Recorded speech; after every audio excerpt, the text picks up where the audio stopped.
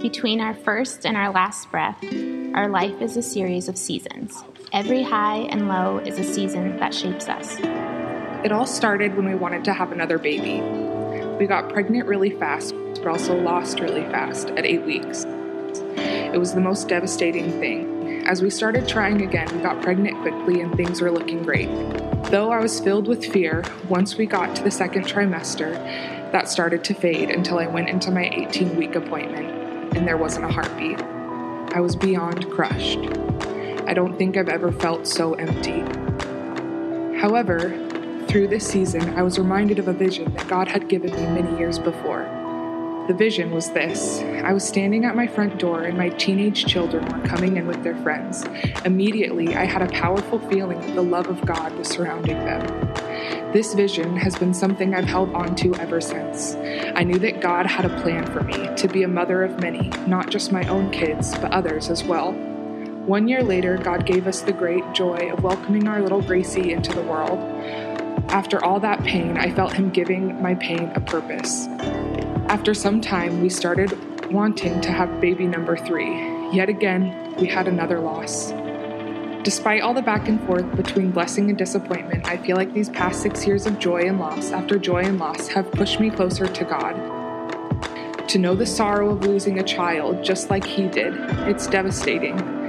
But it is a joy to know that He uses our pain to help those around us. I've had countless people share their story with me because I first shared mine. Many friends ask how they can help those going through the same losses. And today, I have the joy of reporting that our story didn't end there. In fact, by God's grace, we welcome baby number 3 into the world this December. I can't help but see the tangible proof of the promise that God gave me over 10 years ago.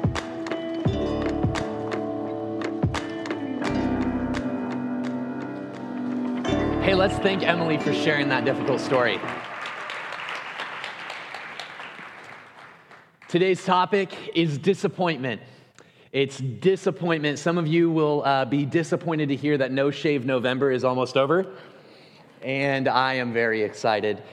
Today we're going to talk about disappointment and its effect on our lives and ultimately the healing we can find in the gospel. Amen? Amen. So I was 18 years old and I was going out to a college ministry. It's what we called them before they were young adult ministries.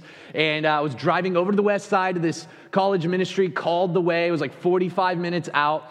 And the one person you never expect to meet on your way to church is God. Right? I don't care how holy you are, you never expect God Himself to show up. And I remember driving and just getting this real sense that the Holy Spirit had invaded my car.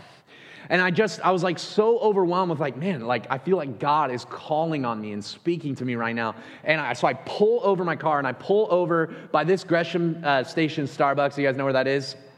And so it was like the only coffee shop at the time. There wasn't cool places like stomping grounds back then. And I pull over I'm like, I need to encounter what God is saying to me right now. And I just start listening. I start praying. And I felt like the Holy Spirit in this unique way was saying, hey, you know what that guy does on Friday nights? Preaches the Bible, cares for people, serves people, and leads them to Jesus. He's like, I felt like the Spirit was saying, man, I'm going to do that through you. That's the calling on your life. And I'm just like, what?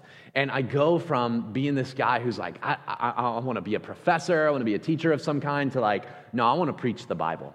I want to teach people about Jesus. I want to make disciples. And so I end up going to Bible school. I do the whole thing. And I am aiming for a job in ministry to use what God has given me in that setting vocationally, right? To become a pastor. And fast forward 4 or 5 years later, I end up at a church. I'm interning for free. I get hired. And this is that church right here in the next photo. No, I'm not at a church. This is behind a grinder right here. This is 4 or 5 years later. And look how this good-looking guy right there, right? Just grinding knives. You see the studs, if you could see those like on the pants. You know you have cool pants when they have studs on them. And I'm literally like, this is what I do for the next 4 or 5 years. I am behind a grinder at Benchmade Knife Company, and I am sharpening knives with like a really cool pair of Kevlar gloves. Like, this is what my ministry was. And so, actually, I want you to zoom in on this for a moment. This is like where from 5 in the morning till 3:30 or 4 every single day, 5 days a week, what I spent my time staring at. This was the ministry calling that God had apparently made to me. This is where I ended up. And to be perfectly honest, I wound up feeling extraordinarily depressed. Right? Don't get me wrong, we were still serving. We led a little ministry out of our apartment and all this stuff. But like, when I was here, I was at my darkest. As a matter of fact, I got so depressed at one point, I got something called shingles. I don't know if you guys know what that is. It's like these bumps all over a nerve center. And we go to the doctor, and I'm like, what is wrong with me? He's like, this is shingles. He's like, it's super weird, though, because like, you know, you're 20, 22, 23 years old, and this is usually elderly people who get this. And he's like, are you super stressed out or something? And I was like, well, I hate my job. And my wife's like, I can confirm, dude hates his job. And he's like, maybe that did it. And I'm just like spiraling out here. This was a season of disappointment for me. This was ultimately me experiencing this meaningful calling, or what I perceived as a meaningful calling that led to meaningless years behind a grinder. And we only have two options in a season of disappointment. And as we engage in Psalm 73, and I do hope you have a Bible, open one up. If you're new to Jesus, there are Bibles all over the tables, and we're going to have the verses on the screen. What we're going to see in Psalm 73 is essentially that you have two options.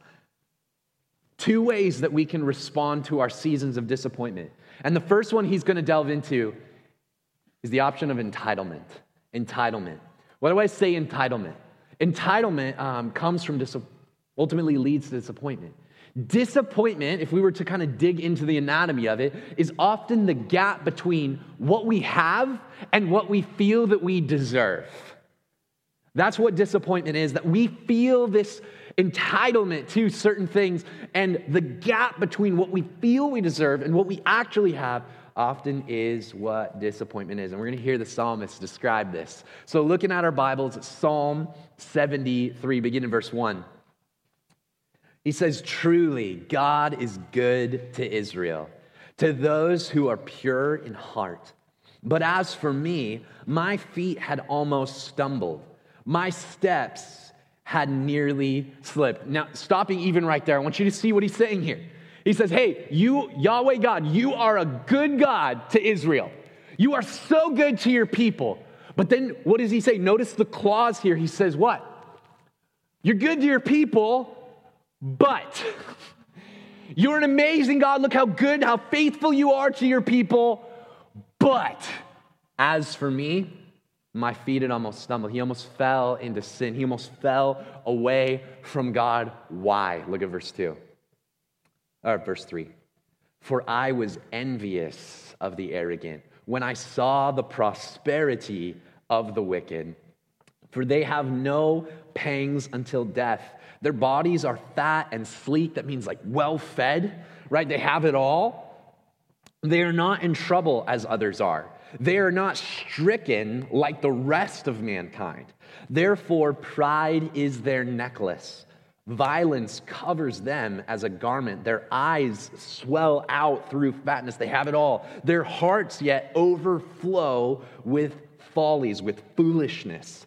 They scoff and speak with malice. Loftily, they threaten oppression. You guys see what he's saying here?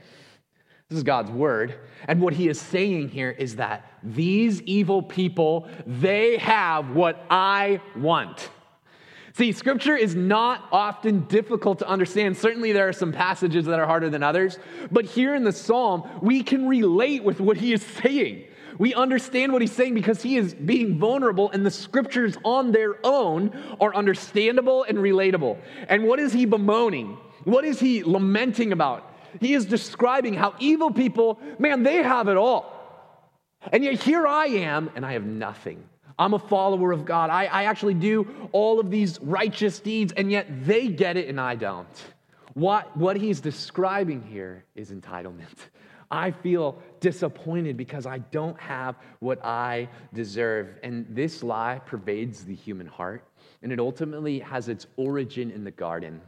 In the garden, if you're new to Christianity, the Bible begins with the Creator God creating all things through the word of his mouth, and he ultimately establishes this paradise, a garden where he places the first humans, Adam and Eve. And then a figure called the serpent or Satan ultimately comes in and he begins to convince them of this lie. And if you've heard this story before, or read it, or seen it on TV in any shape or form, even if you're not a Christian here, you ever wonder, like, why is it that God would curse the whole universe based on their disobedience in regards to some fruit? You guys know the story. They are tempted to eat this fruit. And as a non-Christian kid, I was like, why would that be such a big deal? Just a little bit of disobedience? Doesn't this seem like kind of an overreaction on God's part? Like he curses everything? Well, it is, unless there's something underneath that disobedience that is much greater. What takes place is the serpent, Satan, actually tempts them not just to disobey, but actually to grasp after godhood. He was whispering, in essence, this lie, that God is holding out on you, that you deserve more than what God has given you. Man, you have to surrender to God. You could be your own God. And ultimately, that lie lives in every one of our hearts, even to this day. And it exists in two forms, okay? And if you're taking notes, I would encourage you to write this down. Here's the first form that we see this lie. Number one is the religious form. We believe this lie as religious people. Some of you came here today and you're like, man, they're going to preach against sinners. Now we're preaching against religion today and religious people, because that's actually what we see in the text here. That religious people are often the most tempted to believe that we deserve more than what we have gotten. Look at verse 13. He says, all in vain I've kept my heart clean and washed, I love this language, washed my hands in innocence. He says, man, I've lived a good life. I've washed my hands in innocence in that metaphor, but it's all been in vain. Why? Because verse 14, all the day long I have been stricken. I have been stricken and rebuked every morning. I like the way the NIV actually translates this. He says, every morning there is brewing for me new punishments. It's like he's saying, like I have washed my hands in this innocence, and every morning the best part of waking up is not Folgers in my cup, but God is sitting there brewing, right? Which, by the way, like, why drink Folgers? We have all kinds of good coffee here in the Northwest. Like, that's not even a helpful tagline. But what's brewing there for the psalmist is punishments. Is I wash my hands in innocence, and the result is punishment. I want you to see kind of the theology under this that he is admitting his heart had. And this is so important, and I want to describe it this way. It is the morality vending machine theology. The morality vending machine theology. Kind of a mouthful, but here's what I mean. That ruling over the universe is this cosmic vending machine. And all I need to do is take my coins of morality and put it in the vending machine. And what the vending machine is required to spit out is what? Good things towards me, benevolence, a life that I desire to live. So I give my morality, and God should give back and spit out what I deserve. And none of us would admit to having this theology, but man, it pervades the human heart. In fact, I would make this argument that it is the default state of the human heart. And that religious people, we tend to be the ones who embrace this lie, and it destroys us. It destroys us because that is not who God is. He's not a vending machine. But even as I say that, some of you guys here, you would describe yourself as like, I'm not a Christian, right? Like, I'm not, you're even saying in your head right now, like, this is why I hate religious people, right? Like, they have all these funky ideas about God, I got to obey and be moral, and then I, get blessings or whatever. And this is why I hate Christianity. And listen to me, I said this is, and I'm putting forward that this is actually like the default mode of the human heart. Not just the religious heart, but all of us actually believe this lie if we're really honest. It is in a religious form as well, a religious form. And here's what I mean. We live in a culture entrenched in entitlement. You think about the holiday we celebrated just a couple days ago. What was it? Thanksgiving. What is Thanksgiving? We call it Thanksgiving because we're giving thanks. Well done, class. Brilliant. Like, we give thanks on Thanksgiving, and I remember thinking about this, like, if there is no God in the secular West, right? We like have sort of deconstructed and disbelieved in God here in the Northwest, and so yet we're celebrating Thanksgiving, and I always wondered as a non-Christian, like, who am I saying thanks to?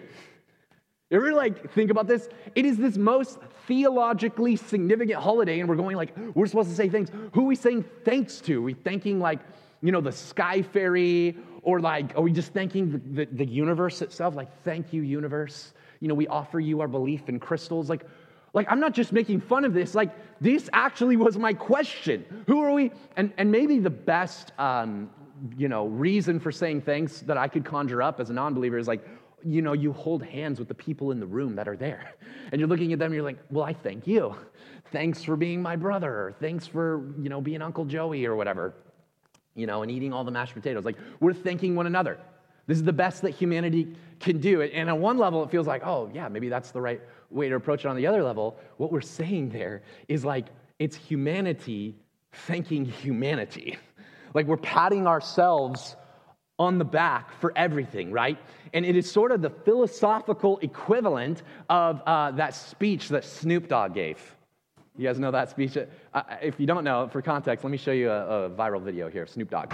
Last but not least, I want to thank me. I want to thank me for believing in me. I want to thank me for doing all this hard work. I want to thank me for having no days off. I want to thank me for never quitting. I want to thank me for always being a giver and trying to give more than I receive. I want to thank me for trying to do more right than wrong. I want to thank me for just being me at all. That's fantastic. How much theology you can derive from TikTok and Reels. What's Snoop Dogg doing there? It's so funny because at first, like, he's giving this speech and he knows it's going to shock people. He's like, I want to thank me, and they burst laughing. And then he's like, no, I'm actually serious. Like, I want to thank me for believing in me and taking no days off. And you see the shift where people are like, yeah. And they go from laughing at this to starting to agree with it, like it's some kind of sermon. And you know why they do that? Because that is the only sermon that this world has to offer us. It is the sermon of entitlement, that I define me, that I thank me, that I deserve. It's I got this with my hands, and so we thank ourselves. And this is the lie that pervades the human heart. And ultimately, this is speaking to the entrenchment of our entitlement, that I deserve, that I should get. And so we have no one to thank but ourselves. And let me tell you this, some of you actually bought into this. You would say, I'm a humanist here. Let me just contend to you right now that is going to destroy your soul. Ultimately, this actually deconstructs not only our faith in God, but it actually deconstructs the very essence of our souls, of who we are. Look at verse 21. This is what the psalmist says in the passage. He says, when my soul was embittered against God, not giving me what I want, when I was pricked in heart, I was brutish and ignorant. I was like a beast toward you. What he's describing here, this word for beast is actually behemoth. He's describing literally an animal. He's not just saying I'm beastly, like I'm just vicious. That's true. But he's saying I essentially am devolving into a lesser version of myself. This is like Nebuchadnezzar, if you were here with us for the Daniel series. If not, he was a great king that worshiped himself and required other people to worship him. And ultimately, his life devolved, and he began like living outside like an animal. Because this is where that heart ultimately goes. That we actually deconstruct that I'm constantly angry at people for having the thing that I want. That I'm constantly bitter, even at God himself. That deep down I'm just disgruntled. I'm not myself anymore. In my story, I was devolving into depression. And so what our hearts need to ultimately cry out for is healing. Is healing. And so many of us think that healing will come in our season of disappointment when God would actually deliver. Man, everything would change for me if God would just open heaven and pour out this thing that I've been longing for. And listen, I don't want to diminish your disappointment. I don't want to diminish, like, oh, you're just entitled. No, the truth is some of us are disappointed about real losses and real things, and that is honest. And I want you to experience healing. Healing, the lie says, comes when God delivers on that.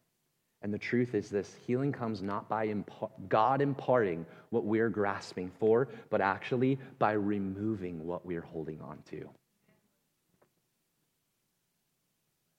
Healing comes not by God imparting what we're grasping for, but by God removing what we're holding on to. This feeling of entitlement actually needs to be removed. My wife, she was kind of nauseous, kind of sick for like a year, a little before COVID. And she just wasn't feeling good. Not anything major. We wouldn't even ask for prayer requests for it. She's like, I can't put my finger on what's wrong with me. Like, I just feel like I'm not myself.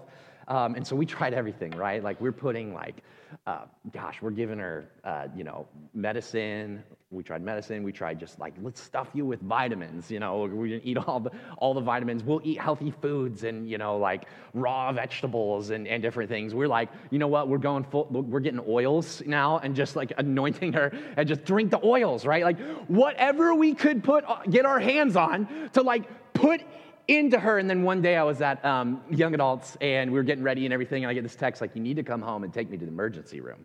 And I was like, oh, okay. So I'm like, we head home, we go to the emergency room, and there they are like, I'm talking to her because she has all this pain. And so they put her under this, MRI scan and all that, and they look at her and they're like, hey, the problem isn't like you need to put this stuff into you. Actually, we need to remove this appendix. This is a poison appendix. It's full of infection. Like, it needs to come out. And she got the surgery, not like scheduled later, but like, no, we're cutting you open right now. And so they took it out. And the next day, she's like, I already feel better. like already, she's just like, it's all gone. Like, I feel normal again. And listen to me, in the same way, so many of us are waiting for God to give us something. But deep down, what we actually need is gospel heart surgery. For God to remove this entitlement. And so our two options, one, were entitlement, which ultimately leads to despair. But number two, the better option is this: not entitlement, but encounter. Encounter. What do I mean by it? What do you mean encounter? The psalmist describes being pulled upward out of himself and into a vision of the eternal God and what he ultimately does in eternity. And we, church, need to be pulled upward and out of ourselves, not deeper in. Verse 16, look at this. He says, and now just listen to the language here. It's profound. But when I thought how to understand this, he's wrestling through his disappointment. And like many of you are wrestling through your disappointment. When I thought to understand this, how to understand this, it seemed to me a wearisome task. He's exhausted. Like, it doesn't make any sense. Like, why wouldn't God do this? I couldn't understand it. But verse 17, he says this: until I went into the sanctuary of God. You guys tracking with this? Do you hear what he's saying? Man, I was wrestling with bitterness. Man, I was overcome. I was overwhelmed. I couldn't understand. I was even mad at God. I was mad at people. I couldn't figure it out until I went into the sanctuary of God himself. Until I encountered God. What is the sanctuary? The sanctuary was the place where God's people would gather to encounter God himself. That's what the sanctuary is. You would go in to see, to experience, to know God himself. And so he says, man, we need an encounter with God. And I wonder how many of you have actually had an encounter with the living God. Like, have you actually encountered him? Have you gone in and met with him? Have you seen him, so to speak?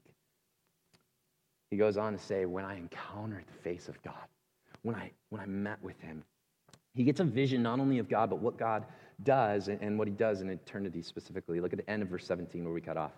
He says, then I discerned their end. That is his enemies, the enemies of God. Verse 18, truly you set them in slippery places. Just so you know, that's not a good thing, okay? They're slipping. What is the slipping? You make them fall to ruin. How they are destroyed in a moment, swept away utterly by terrors. The feel-good verse in the Bible. Put that one on like a coffee cup. Utter terrors. Verse 20, like a dream when one awakens. And that's what it's going to be like when Jesus cracks open the sky. Like a dream when one awakens. O Lord, when you rouse yourself, when you return, you despise them as phantoms, also not good. And afterward, you will receive me to glory. Okay, these are the verses of the Bible that people skip, just so you know. And we are going to go straight through them. And here's why, because all of God's word teaches something very important. And what he's talking about here isn't fun, but it's true. And he is saying that in the end of all things, the eternal God returns. And when he returns, hear me on this, we get an eternal perspective. We need this eternal perspective here in what he's about to say and what he just said. This is the eternal perspective, and I want to give you two things that essentially we see here. Number one, when God returns, God will give everyone what they deserve. God will give everyone what they deserve, and no one said amen to that.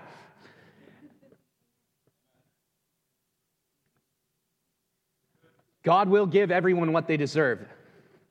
And listen, why is he even bringing this up in the psalm? This is for God's people to sing. God's going to give everyone what they deserve.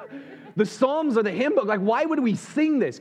Here's why we sing this. Because your soul needs to cling to it.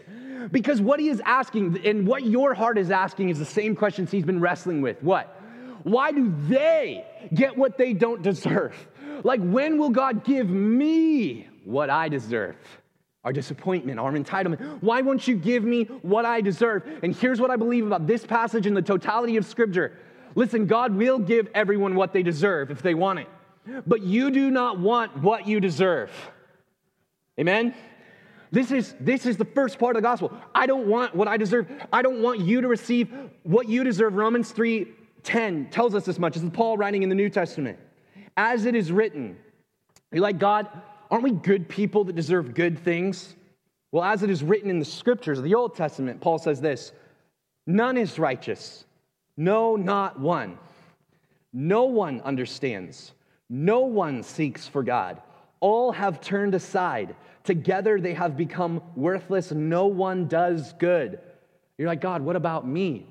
He's like, good question. Here's the last one. Not even one. Amen? Like, sorry, but the bad news of the Bible is you are not a good person. And as I'm a preacher, I'm a holy man. I might have like scruff and like not nice clothes, all right? Preacher, holy man. I am not a good person. We are depraved sinners, and he says every single one of us is not righteous. And because of that, this logic moves to Romans 6, the same letter, same logic, he's moving here. Romans 6, verse 23 tells us this, for the wages of sin is death. And so the bad news of the Bible is none of us are good, and when we get our paycheck for the work we've done in our lives, as Paul's saying, the work we've done in our lives is not deserving of reward, but instead our reward is death. And if I was making up my own gospel, I would not preach this. But this is what the Bible teaches. He's saying, listen, the reward for our sin is ultimately death. And so ultimately, when we look to heaven and we shake our fist at heaven, why haven't you given me what I deserve? God's saying, I don't want to give you what you deserve. And ultimately, number two, what he says here in the kind of last verse we read there in the previous passage of Psalms is that, yes, everyone's going to get what they deserve if they should desire it. But number two, God is offering infinitely better than we deserve. He is offering us infinitely better than you and I deserve. Verse 20, at the end there, he said, and afterward you will receive me to what? To what? You will receive, you guys have your Bibles open? You know, to glory. To glory. Underline that, circle that, highlight that, put a star, smiley face, exclamation points, bubble letter. Like, this is the key. Afterward, you will receive me to glory. Here is the gospel. We need to go back. First, we deserve death. That's what we deserve. And yet, here's what God offers. Finishing out what I left out of Romans 6:23 in the New Testament. What does he say? For the wages of sin is death. The bad news, but here's the good news. But the free gift of God is eternal life in Christ Jesus our Lord. Jesus died for sin. In your place for your sin, receiving the death, the punishment that we deserve before a holy God. And yet, he, absorbing that, offers full forgiveness. He rose again, and if you have not believed in Jesus, you need to know it is only bad news unless you receive Jesus. And Jesus wants nothing more than for you today to call on him by faith to receive forgiveness. And listen, whether you're a Christian today and hearing this, you're like, you already understand this, or you're a non-believer, you need to believe on this today. I want to make something very, very clear, and it has to do with this word glory. So the gospel is we don't deserve, but we hopefully, if we believe in Christ, we'll get what we do not deserve. But what do we get? I keep saying you're going to get this thing.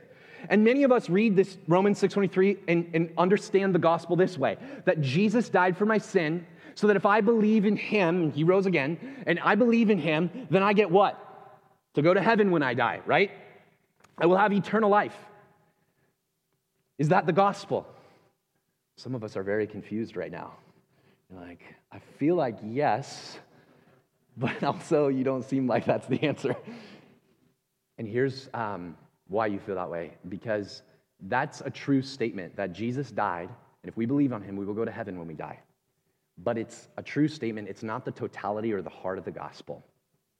Christians in here, the gospel is not that you get heaven if you believe. The gospel is not that you get the stuff that God was holding out on you, and ultimately you're going to have this renewed body and all that stuff that's beautiful. Yes, it's going to happen, but here's the truth. That's not the good news. You know what the good news, the word gospel means good news. And you know why the gospel is good news? Not because we get heaven, not because we experience resurrection. All of that's good. It's not the good news. The heart of the gospel and your reward if you believe in Jesus is this and simply this. You get God. That you would get the living God. What we preach is not be a good person. What we preach is, man, if you believe you get all this stuff, that is a lie. What you get is you get the pleasure, the joy, the eternal satisfaction of knowing your Creator and Redeemer and Savior. And he wants to know you. And he wants to invade your life. And he wants to engage you with his presence. And you get God.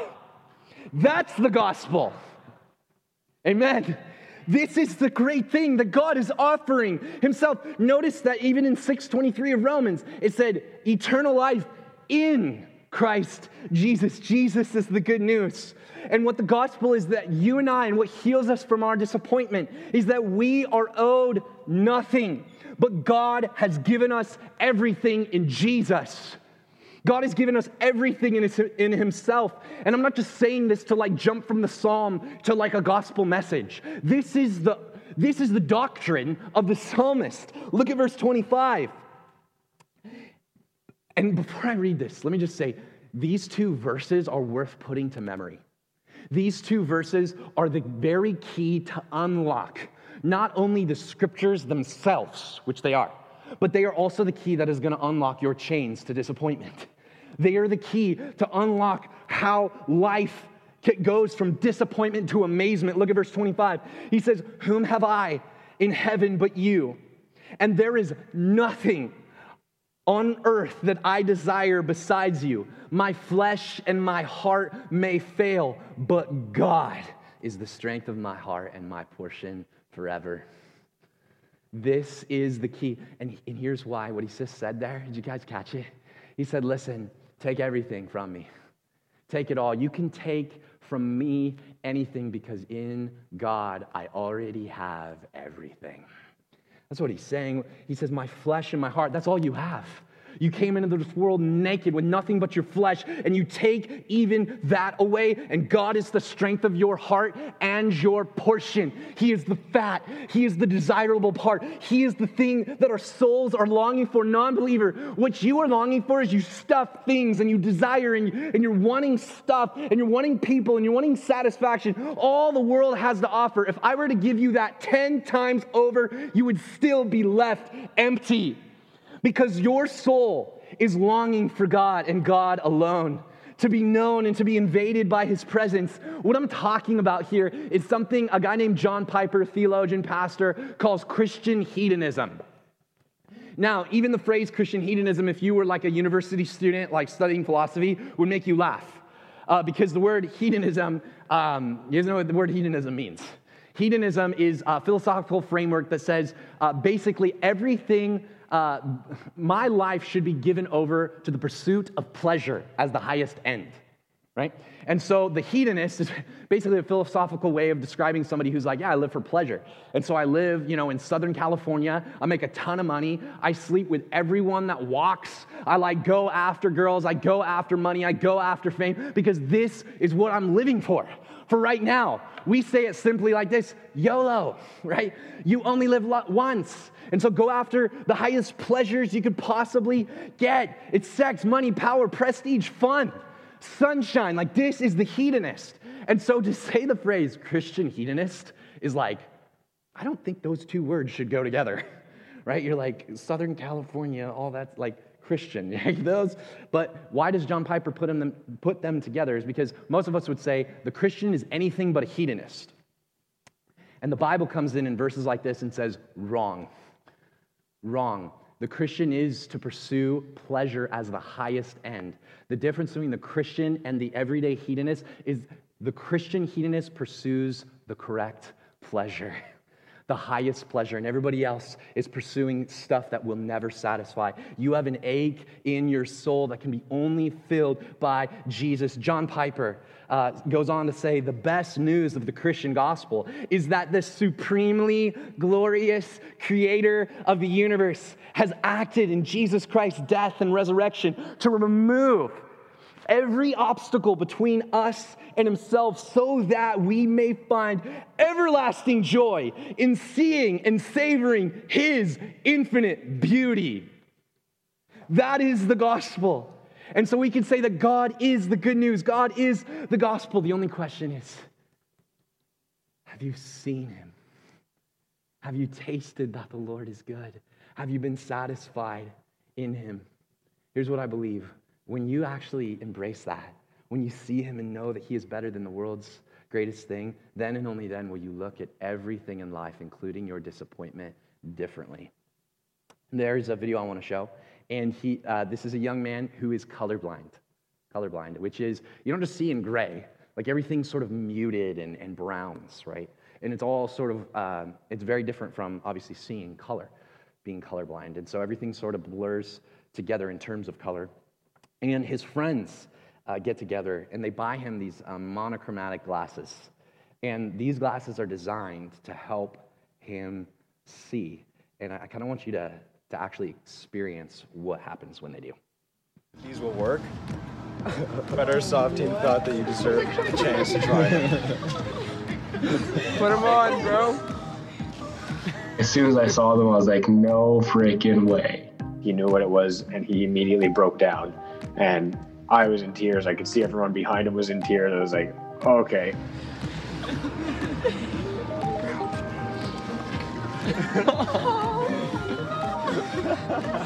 What a gesture for them to coordinate, and there's more than 30 of them, and everybody's got busy lives, and it just, not only did they give me the glasses, which is a nice gift, but they all banded together to do that for me, which was just pretty overwhelming.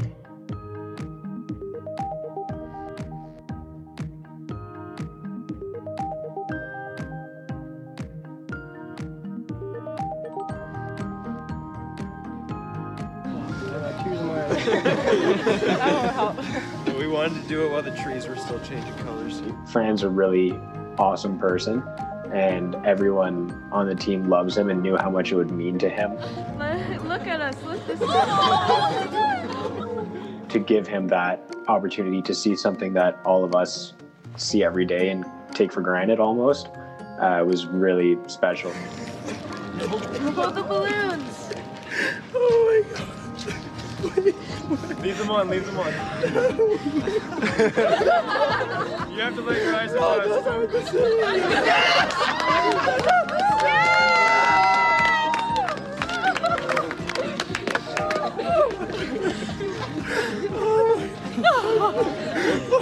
I remember there was this one yellow leaf on a tree, straight ahead of me, and as soon as I put them on, it just popped out.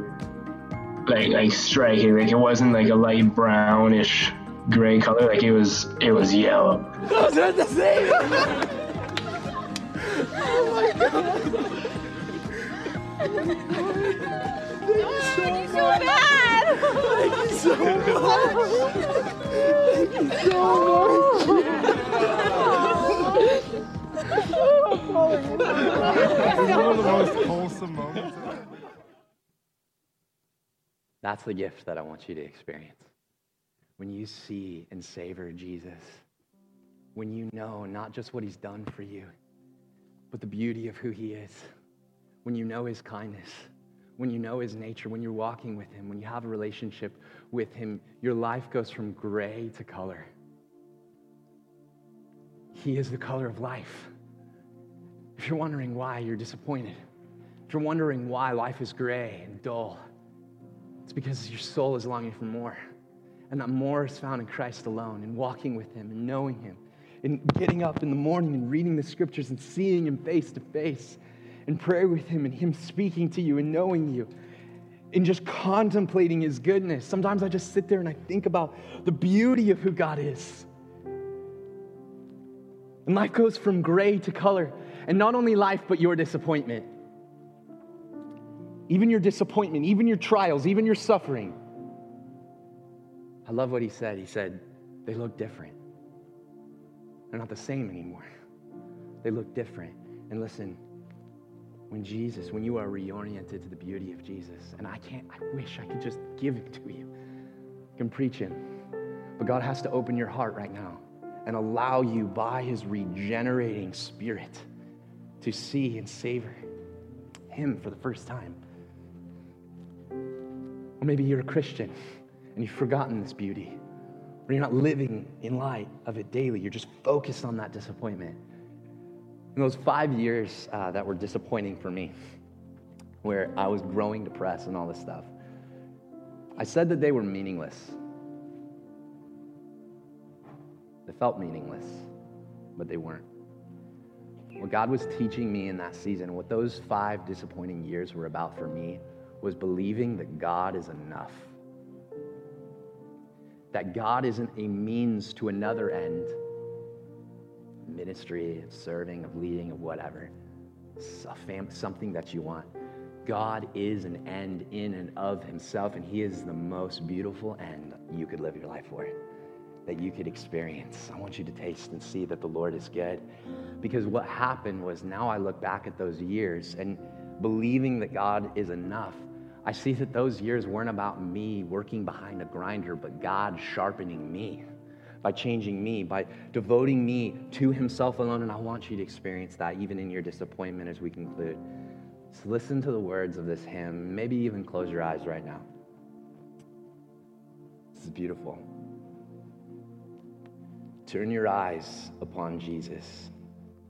Look full in his wonderful face, and the things of earth will grow strangely dim in the light of his glory and grace.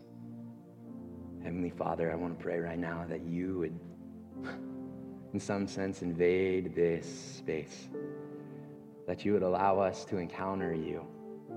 That's what we need, God. We need an encounter. We need to have our hearts awakened as from a dream to see you, to savor you, to know you. This is not a work I can do, God, and I feel so desperate. I wish that every person here who came wondering if there was a God, I wish I could just give you to them, God, but I can't. And so I'm begging you, Holy Spirit, will you come in and will you change hearts? Will you flip them upside down? Would you give them eyes to see, Lord God? Right now, I pray. I'm asking that in this exact moment, eyes would be awakened, hearts would be moved, that the world would go from gray to color in you, that you are the greatest gift. And would you give that gift to us today? And Father, for those who are believers in here and who are wrestling with disappointment or anything else that proves an obstacle to their vision of you, would you remove that obstacle right now? Take things off the throne of our hearts right now. Would you move among us as we worship you and fix our eyes on Jesus? And all God's people said,